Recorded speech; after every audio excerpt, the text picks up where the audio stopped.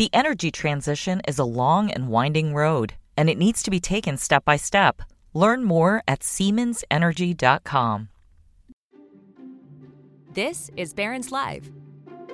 Each weekday, we bring you live conversations from our newsrooms about what's moving the market right now. On this podcast, we take you inside those conversations, the stories, the ideas, and the stocks to watch so you can invest smarter. Now, let's dial in. Hello, everyone, and welcome to Barron's Live, our daily webcast and podcast. I'm Lauren Rublin, Senior Managing Editor of Barron's. Thanks for joining us today as we take a technical look at the markets and at the week ahead in stocks. My guests are Barron's Deputy Editor Ben Levison and Frank Capillari, founder and president of Cap Thesis, an independent research firm. Welcome, Frank and Ben. I am looking forward to today's discussion. Thanks, Lauren. Thank you so much, Lauren. So, Frank, we'll start with technical analysis. It's a useful tool for reading markets. Ben and I are fond of it, but many people don't really know what it is. So I thought I'd start by asking you to give us a brief definition before we put technical analysis into practice. Sure. Well, let me just say thank you very much for having me. I'm a long-term subscriber, and it's a real honor to be able to contribute to this content. Thank you for subscribing. Oh, yeah, very welcome. So the way I like to look at this is just a graphical representation of supply and demand. Here's about supply and demand all the time. We know what happens when inflation comes into the picture. And really, I would like to think of it as anything that has a price can be charted. Anything has a charted can be basically have technical analysis applied to it. Now, technical analysis, of course, is a very broad term, right? And people use it different ways. And, when going through the CMT process, which is a 3-year test, kind of like the CFA exam, you learn all different things. But that's certified market technician? That is correct. That is correct. And it's very broad, but what it allows you to do is kind of focus in on things that make sense to you and use it that way. And if you read about any, there's so many trading and investing books out there, we know that traders can be successful in many different ways. So using something that is useful to you specifically is, shouldn't be discarded because that's important. And so the way it works that way in terms of looking at it on charts with stocks, it's important to realize many times that stocks do not behave like their companies sometimes. And we see that especially in emotional type markets, especially like last year, right? Where fundamentals for the most part didn't matter, where technicals really helped in terms of, most importantly, manage risk. And that's why I think it's most useful. All right, so now let's get down to business and talk about the S&P 500. It had a splendid January, but it suffered a 1% setback last week. Today, people are buying the dip, and some notable strategists on Wall Street have made the case for a sideways market this year. It's a little too soon to tell, but I wonder if that corresponds with your technical view of the S&P.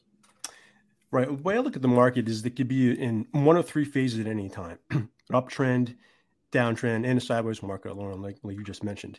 And the way I kind of come to that conclusion is looking at the collection of chart patterns within the S&P 500. So needless to say, if you're in an uptrend, most of the time bearish or bullish chart formations will work out, meaning heard the term sometimes of cup and handle, inverse head and shoulders patterns. You don't even have to get that specific, though. If bottoming formations end up working, resistance, when you see a breakout through resistance, those work, it's an uptrend. Vice versa for a downtrend. And so last year, needless to say, a lot of times it was very difficult to identify bullish formations that worked out where bearish patterns did. And I would say that things have switched in that sense. And we know that we bottomed out in last October, but since then, there's been foundations being made both in the S&P 500 and many other spots. And I would say this, just as a very broad observation, that the collection of bullish patterns within the marketplace in general are the most we've seen since the beginning of the 2020 comeback, right? And that's across the globe. So a lot had to happen for that to occur, but most importantly, market had to stop going down. Then we see some bases being made, and now some breakout attempts being attempted here. And so looking at the S&P 500 itself, there are a number of different variations of this based on different timeframes that you look at, but I'll just talk about one of them. And so if I look at the market from, say, the early September dip there and take it all the way through to current day, that could be classified as one potential very big bottoming formation, right? And the way I look at patterns like that is you look at the height of the pattern that was formed to get to this point, and a very simple measured move from a potential breakout point will then give you an upside target. So if this were to work out in that sense, it would get us all the way back to 4,700. Now, that's not saying it's going to happen next week or if at all, but these are the types of things that can play out where you have small bullish formations start to form. They have their upside targets hit, and at that point, bigger bases that can be formed. And that's how you get from a down market from last year to a basing pattern to a mature uptrend. So in terms of best case scenario, that is how that could play out. Well, I'm going to allow myself to feel optimistic at last after hearing that. So I want to bring Ben into the conversation with a look at this week's Consumer Price Index for January. It's going to be released tomorrow. As we know, inflation has been running hot for the past year, though it has come down in recent months. And a critical data point for the Fed is the CPI reading. The Fed meets again in March to set interest rate policy. Everybody will be watching tomorrow's report. Ben, what is the consensus estimate for CPI? So CPI is supposed to come in at 6.2% year over year. That'd be down from 6.5%. But on a month over month basis, it's supposed to rise 0.5%, and that'd be a faster rate than 0.1% in the previous month. But we all know that the Fed really isn't watching headline CPI right now. It's looking at core inflation, and there you're supposed to see inflation drop 5.4%. Core would strip out energy and food, and that would drop from 5.4% to 5.7% and remain steady on a month-over-month basis at 0.4%. The one thing I would say here is that I was reading a note this morning from a firm called Quant Insight, which it's really, as its name would suggest, a quantitative firm. They were noting that inflation expectations are rising, and that's based on inflation swaps. And so there's a little. What is an inflation swap? Oh, this is just another one of those tools that Wall Street uses to hedge risks and place bets on outcomes for different readings. So it's a way to price in inflation. A swap is a contract that you pay for something now in exchange for providing again in the future, and it's a way to end up betting on the direction of some of these numbers. And so they say that those are pricing in a beat, rising expectations. And if they're right, it could be, they see two ETFs that are could really benefit from that. One would be OIH, that's an oil services ETF, and the other is XME, which is metals and mining ETF. But we know that we've been getting this downward trend in inflation, and it could be that if we don't get an upward surprise, that we do get the resumption of this rally that Frank was talking about. That these numbers so far this year have been quite a positive catalyst for the stock market. They've helped push it higher. The data hasn't been scary when it gets released, and so the market's been able to use it to push higher. And so we'll see. Maybe the inflation swaps are wrong, and the number turns out to be benign. Well, an upward trend in inflation is not what the Fed wants to see. Not at all. For sure. So, Frank, in your morning trends email today, you wrote that a lot will be writing on how the S&P reacts to the January CPI report. What are you going to be looking for? Well, thanks, Lauren. Well, I think it's going to be important because the way I think about this is you get these knee-jerk reactions to reports all the time, especially now and especially for the CPI. I think it's going to be more important to see what the market does after digesting this, and I've been looking at this in a 2-week window because at that time, the initial things come out. If they have to put Fed governors out and speaking, that happens as well. And then you get an idea of really what the market thinks about it. So what I think is interesting is that with any one of these news items, it's much more important to see the reaction, right? And so on that chart from the Cap Thesis Morning Trend piece, I try to identify this. And so one trend that we could see change over last year was that in the CPI reports for the first 7 out of 9 months that they came out, the market was lower 2 weeks later, 7 out of 9 times, as just mentioned, right? And since that point, so that basically goes from January to September. from October through January now, the market has been higher 3 out of those 4 times, right? And so it all kind of plays into the same thing where maybe the sentiment got so bad, right, to the point where we didn't even need to see a good reading coming out of this, as was the case on October 13th, the low, right? It was that huge reversal right before we saw any indication of change in inflation, and the market took off. So now it's going to be important because as we get more of these inflation readings come out, the market has been higher, right? And so higher prices, at least through last year, have not been really something to encourage buyers to come in. So that's another part of this whole scenario, is that we know that people or traders have recency bias, meaning that remember what happened when everyone bought from the low and then sold off a few weeks after that, right? If that mindset now changes, where you have the desire to continue to put demand into the system at higher prices as these bullish patterns tend to complete themselves with supportive data, then you can see how all that could work out. So again, I think it's going to be important to see how this looks, say, 2 weeks from now. All right. One thing I'm curious about, the 10-year Treasury yield has been rising. It was 3.73% this morning. What's the technical setup for the 10-year? Well, I would say that, right now it's the reverse of the S&P 500. You can say that the dollar, of course, looks like the 10-year as well. And so because the 10-year has come off so much, a little rally like this could be the beginning stages of something we don't know right now, right? Just like the pullback we saw from the S&P last week, right? If these trends that started to change, say 3 months ago, 4 months ago, remain in place, then the moves that we saw last week would just be small moves within these larger movements. So needless to say, I can't see a scenario where the 10-year yield goes back to where it was last fall, along with the dollar, and the S&P staying where it is. Interesting. Glad I asked that one. So now we're going to move on to earnings. As regular listeners know, Ben and I always devote a portion of the Monday call to coming earnings announcements. Today, we'll talk about some of the companies reporting this week, and I'll ask Frank to share some of his thoughts on the stocks. I wanted to remind listeners we'll take questions at the end of the call, so please type in your questions as we're talking. Ben, before we get down to business and take a look at companies, I wanted to get your thoughts on fourth quarter earnings season overall. My understanding is it has not been a terribly uplifting season. No, not at all. Actually, Credit Suisse had a note out this morning where they called it the worst non-recessionary earnings season in 24 years. And that's not based on the fact that earnings are expect to actually decline this quarter.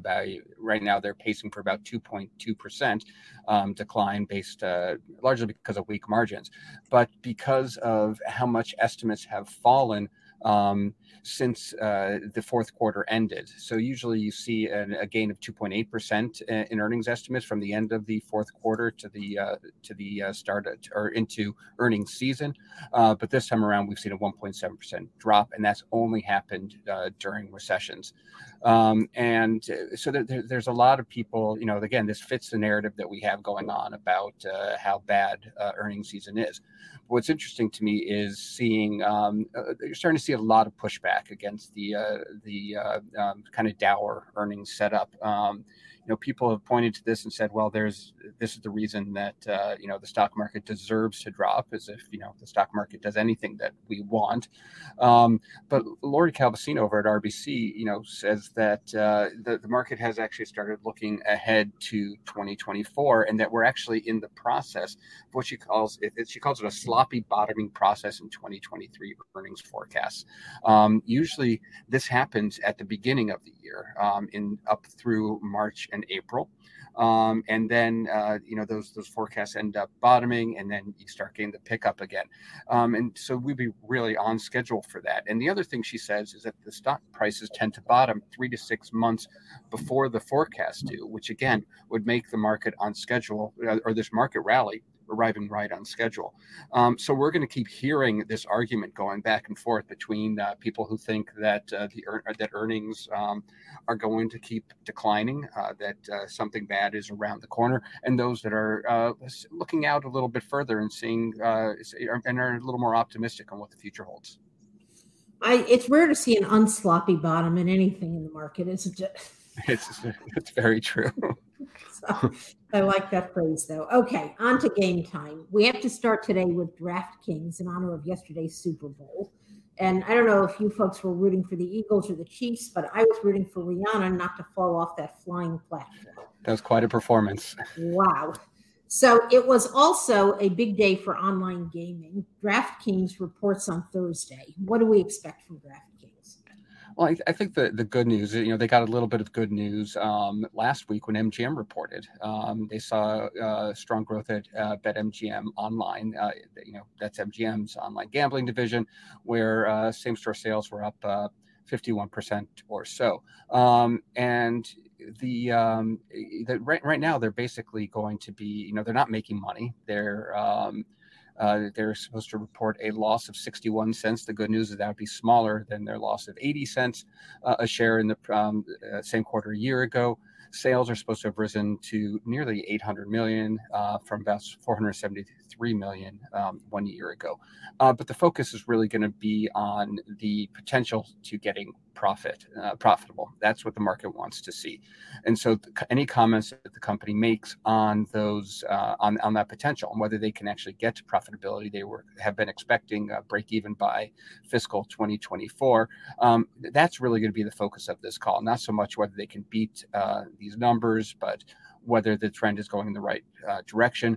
There's going to also be an interesting trade-off between what the stock has done this year, which is gain about 30%. That was through Friday's close, and what they've done over the past 12 months, which has dropped 31%. So it's been a very weak stock over the long term, but very strong to start off the year.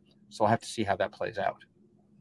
Okay, Frank, when you look at the chart, what do you see for DraftKings? I think Ben brings up a good point. I mean, if you take it back to the low from late December to the recent high, you're talking about almost a 70% move, right? And so these are, all these percentage moves are very strong in these most beaten up areas. But I think the most important thing that's going on with the stock that I see is that just by moving sideways since really last March, right? It's 200-day moving average, which is a long-term indicator of trend that has been moving lower for quite some time, has flatlined, is really started just to move higher just a bit, right? And so when a good scenario for an uptrend is the following characteristic: an uptrending 200-day moving average and a stock that continues to trade above that 200-day moving average. Now, again, I anticipate this being whipsawed more, but if a name like DraftKings is going to come back, those are the type of characteristics you'd like to see going forward. Okay. Thank you. So let's now look at some streaming stocks. There was a lot of Tubi ads last night on the Super Bowl, but Roku is the name to watch this week. The company reports on Wednesday, and for that matter, Paramount Global reports on Thursday. So we'll start with Roku. Ben, what's the expectation here? I just want to say those Tubi ads cracked me up. I was, watching the end of the game in a bar and saw, when those Tubi ads came out, and there were people who thought that, they'd actually switched the channel, and a lot of anger in there for a few seconds until they realized it was an ad. Regarding Roku, this is another one of those stocks that is just been hammered over the past 12 months. It's down 67%, even though it's gained 35% this year. And that's really to see what's going on just by looking at the earnings. Last year, for this quarter, they had a profit of 17 cents. This year, they're going to lose $1.72. They're expected to lose $1.72, even though sales have risen 3.1 to 3.1 billion. That's versus 2.8 billion. The good news is that investor expectations have been lowered. That was helped by some of the problems that you saw at Alphabet, at Snap, and others. And we all know that there were ad problems during the fourth quarter. There still is the possibility, though, that the Roku is forced to lower its guidance, and that, of course, could be a problem because it's already not expecting great things. But this is an example of another company that just needs to find a way to get itself back to profitability. And Paramount is the subject of a new book by James Stewart. We wrote about it in this weekend's magazine. What's on tap at Paramount? Well, it's down 40% over the last 12 months, but up 28% this year. So we're hearing this theme here that all these stocks that got beaten up last year are doing pretty well. Their earnings are supposed to slip a little bit to 24 cents from 26 cents. Sales are going to come in expected to around 8.2 billion, which would be up slightly from 8 billion. And I think people are listening for the same things they listen to from the likes of Netflix and from the likes of from Disney, is that the real problem here is that these companies are spending a ton. So even though the sales are going up, profits are going down. And so I think people are going to listen for, whether or not they're going to be able to cut those costs. And I just want to say that I thought their Super Bowl ad was very weird, where you had Sylvester Stallone climbing on a Mount Rushmore-esque Sylvester Stallone face, getting to his nose and then being knocked off by a sneeze. All very weird.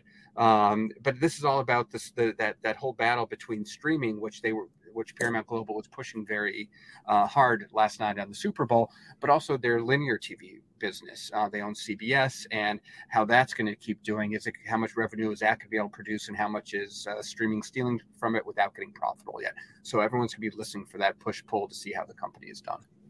I have to admit, I missed the ad, and it sounds like a good thing. It's a very odd one. So, Frank, when you look at the charts, we can talk about Roku and Paramount, or you can tell me about media companies in general. What do you see? Well, it's a good question because a lot of them do look the same chart-wise, but I would say Paramount caught my eye a little bit more, only because, I'm talking about the bottom information that the S&P has put into place, and Paramount actually started this process a little bit before some of the other ones have. Like Roku just seems to me to be in a distinct downtrend right now. It just needs to stop going down right at this point. And I think you need more time for that. But Paramount, last made a low in November. Since that point, if I'm looking at this from, say, the beginning of October, I can make the case that it broke out from a key bottom information at the middle of January, spiked, almost hit the target from that, and then came back down and so far has held that breakout point. And that's very key, because that is the type of thing we need to see going forward from the likes of Paramount and really any stock, is where, breakout attempts are going to be retraced. It's a matter of holding that breakout point in the hopes of forming another higher low. And again, taking all that into account and having a much bigger foundation than being built to leverage.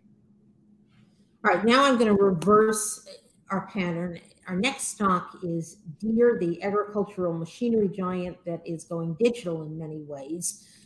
I'm going to ask Frank to opine on the stock first, on the chart first, and then we'll have Ben talk about the stock. Okay. Well, I think, it's kind of sloppy looking if you look at it just, from the last year or so. But what strikes me is that it bottomed a lot before many other stocks did, right? Looking at July back then. And so from that point, it's continuing to ride the same uptrend line that it hit in September. And again, just 2 weeks ago, right? And if you just blow that up a little bit more, you can make the case that, a good response to earnings, you get it back near its recent highs, 450. And you don't hear that too often, right? Especially from the growth area, which is not growth, but in terms of getting closer to highs. And I think this is a type of name, if you want to go for relative strength, right, versus the entire market, is clearly one of them I would look to see continue. Now, Ben, tell us about the earnings that are Sure. this week. So earnings are supposed to dip just a little bit to $7.20 from $7.44. Sales of $13.8 billion. That's versus $14.35 billion. What's interesting here is that just how optimistic some of the analysts are. D.A. Davidson has pointed out that they call the setup favorable. And they think it can beat against both the consensus and perhaps even the prior year. What they noted is that Deere had strong production rates, and that should have continued into the current quarter. And also that there was a work stoppage last year, which is going to make the year-over-year comparisons a lot easier. And then the USDA issued a farm income forecast, and that was also strong. So you put all that together, And here's a stock that, it held up pretty well over the last 12 months. I think it was down just 6.4, or it was up 6.4%. And it was a very tough market. But I think as Frank was noting, is if it can deliver this kind of good news, I think it would be, very good for a stock that people have probably been watching and thinking about carefully, especially as it makes this transition to what it's seeing as sort of a tech company, or at least applying tech to what has traditionally been a pretty, staid tractor business. But whenever you talk to people about the future of farming, you talk to ESG investors, even tech investors, Deere is making a lot of noise in that area. And I think you can start building on that excitement a bit. Deere was a pick, we should note, at this year's Barron's Roundtable by Todd Alston of Parnassus Investments, and Bill Priest, also on our roundtable, said he thinks of the company as software as a service plus iron. And I kind of like that. They're definitely adding a lot of digital features to their machinery. So let's go through one more, and then I'm going to take some listener questions. Hertz, the car rental company, was a stock pick in this past weekend's Barron's. Our colleague Andrew Barry is optimistic about the company's prospects. Avis, its competitor, reports today. Is there a reason to be upbeat about Avis too? What do you think, Ben? JP Morgan certainly thinks so. They have an outperform rating on the stock, even though they have cut their estimates. Those estimates were cut largely because of falling used car prices. When a used car company, they need to sell their older cars and buy new ones, and the amount that they get for those used cars gets put into the earnings and can impact things. And so they've lowered their estimates, but they actually see 5 reasons to really like Avis right here. One is that they think that there's going to be continued demand for rental cars. And as the economy continues this recovery from COVID-19, they expect revenues to normalize, because it's not going to be quite as crazy as it had been, but they do think that they're going to stabilize at a pretty high level. And Avis also has a strong balance sheet, and they think that the company's free cash flow and earnings are strong enough to allow them to do things like buybacks. So JP Morgan is very optimistic about Avis in the long term. And what about you, Frank? This has been very volatile, especially for a very high price stock, the way it is. And it looks similar to some others. Again, having formed a bullish formation over the last few weeks, it broke out, very vividly, basically hit the target near around 236, 237. So regarding it reporting, I would like to see, just in terms of risk management, if it pulls back at all, holding near around 200. That's a round number significance, so that holds a lot of water. Was a spot where it just broke out from. So I think if it can do that and make its way back up to 250, then you can make the case that this could be a much bigger multi-month formation. But again, this is a little bit volatile for me right now. Okay, got it. So we have a couple of questions about various charts, and I've got some more myself. We'll start with some of our listeners. Fuad wants to know about Meta. That's Meta Platforms, formerly known as Facebook. What do we see in that chart? Meta, I find extremely important and interesting, because it was one of the first ones we identified at CapThesis as a potential big growth name that could turn around at the end of last year and then this year. It's very important because it's the biggest component within the XLC communications ETF, which had a really hard time, topped out in September 2021 before anything else did from a large cap perspective. And that was really all Meta, Facebook back then, right? And so right now we know about the huge earnings gap up. And again, it's been forming these bullish patterns. I think holding this gap is really important, because through last week, when things were looking a little bit tough for the market overall, especially growth areas, when Alphabet came out and got hit 2 days in a row, they eventually hit Meta, but now it looks like it wants to establish a new support level above that gap. That's an important thing to do, because again, being such a huge component of the XLC, identify a much bigger pattern in that ETF as well is going to be really critical for Meta to do what it can, because I would say Alphabet, of course, doesn't look as good at the moment. Okay, what about Berkshire Hathaway? Give me 1 second with that one. That one, like many other financials, this is interesting because, broke out, it got above its most recent high in August, in early November, right? And from that time, it's been consolidating. So maybe it's underperformed other areas over the last 3 or 4 months, but this is a type of pattern I look for where you have a kind of quote unquote boring trading range after a good move, right? And people are looking elsewhere, but this to me looks like it's just biding its time for another potential breakout above 320. And we could be finding out what stocks Berkshire was buying. I think it's either tonight or tomorrow. That filing should be out. And Andrew Barry will be covering that for us. It could be interesting. Always interesting to find out what Berkshire bought and sold in any given quarter, for sure. All right, totally different corner of investment or whatever. David wants to know about your technical review of Bitcoin. Bitcoin, yeah, talk about that one a lot in my pieces throughout the day and years. So I think that it's very important, I think, right now for it to hold around, say, 21,500 or thereabouts, right? It's very volatile, of course, and so it can move around a lot. But what that does is, if you look at it, that's an area where it struggled with earlier, had the big spike. And what really impressed me the most about Bitcoin initially after that spike was that it really just went sideways, right, for 3 or 4 weeks. As it's one indicator that we look at for momentum, the 14-day RSI, people may be familiar with, when it gets above 70, that's an overbought level, right? And this was almost hit 90, right? And it got to the point where it's held there. And so at first glance, that's an alarming level of an indicator because it can't hold there forever.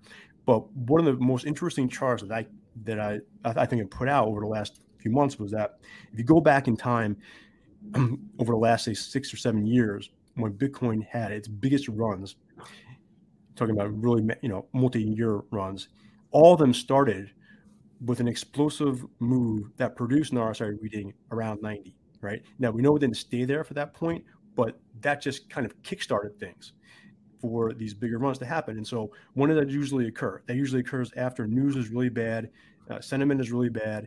And think about when all this had happened, right? And when sentiment couldn't get any worse, all of a sudden, we see a turn. So I think this is going to be an important one to look at going forward, just because I don't think sentiment is still too excited about it. And again, just seeing how those moves have started in the past gets me interested. All right. Are you also interested in Tesla? Yeah, rocket fuel. Right. Well, they tend to go together in some people's minds. Yeah, exactly. I would say Tesla, I always find it difficult to gauge sentiment sometimes because there's all different ways of looking at it. But in terms of real traders' appetite for risk, I think Tesla is a very good gauge for that, right? And you can see what it did just in 2 months' time, went from 200 to 100 to back to 200. And so I find it very difficult to trade something like that if you're not trying to chase it at either side.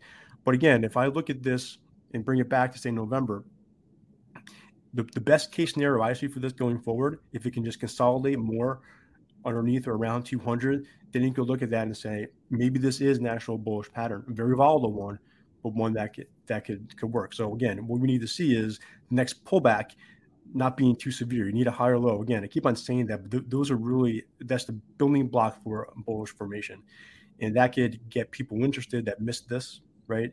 But I don't want to see anyone chasing this this continues. Like it's just too volatile to, either short it when it's going really lower, at a high clip, or buy it when it's streaming higher. You want to wait for it to settle down and see the next pattern develop.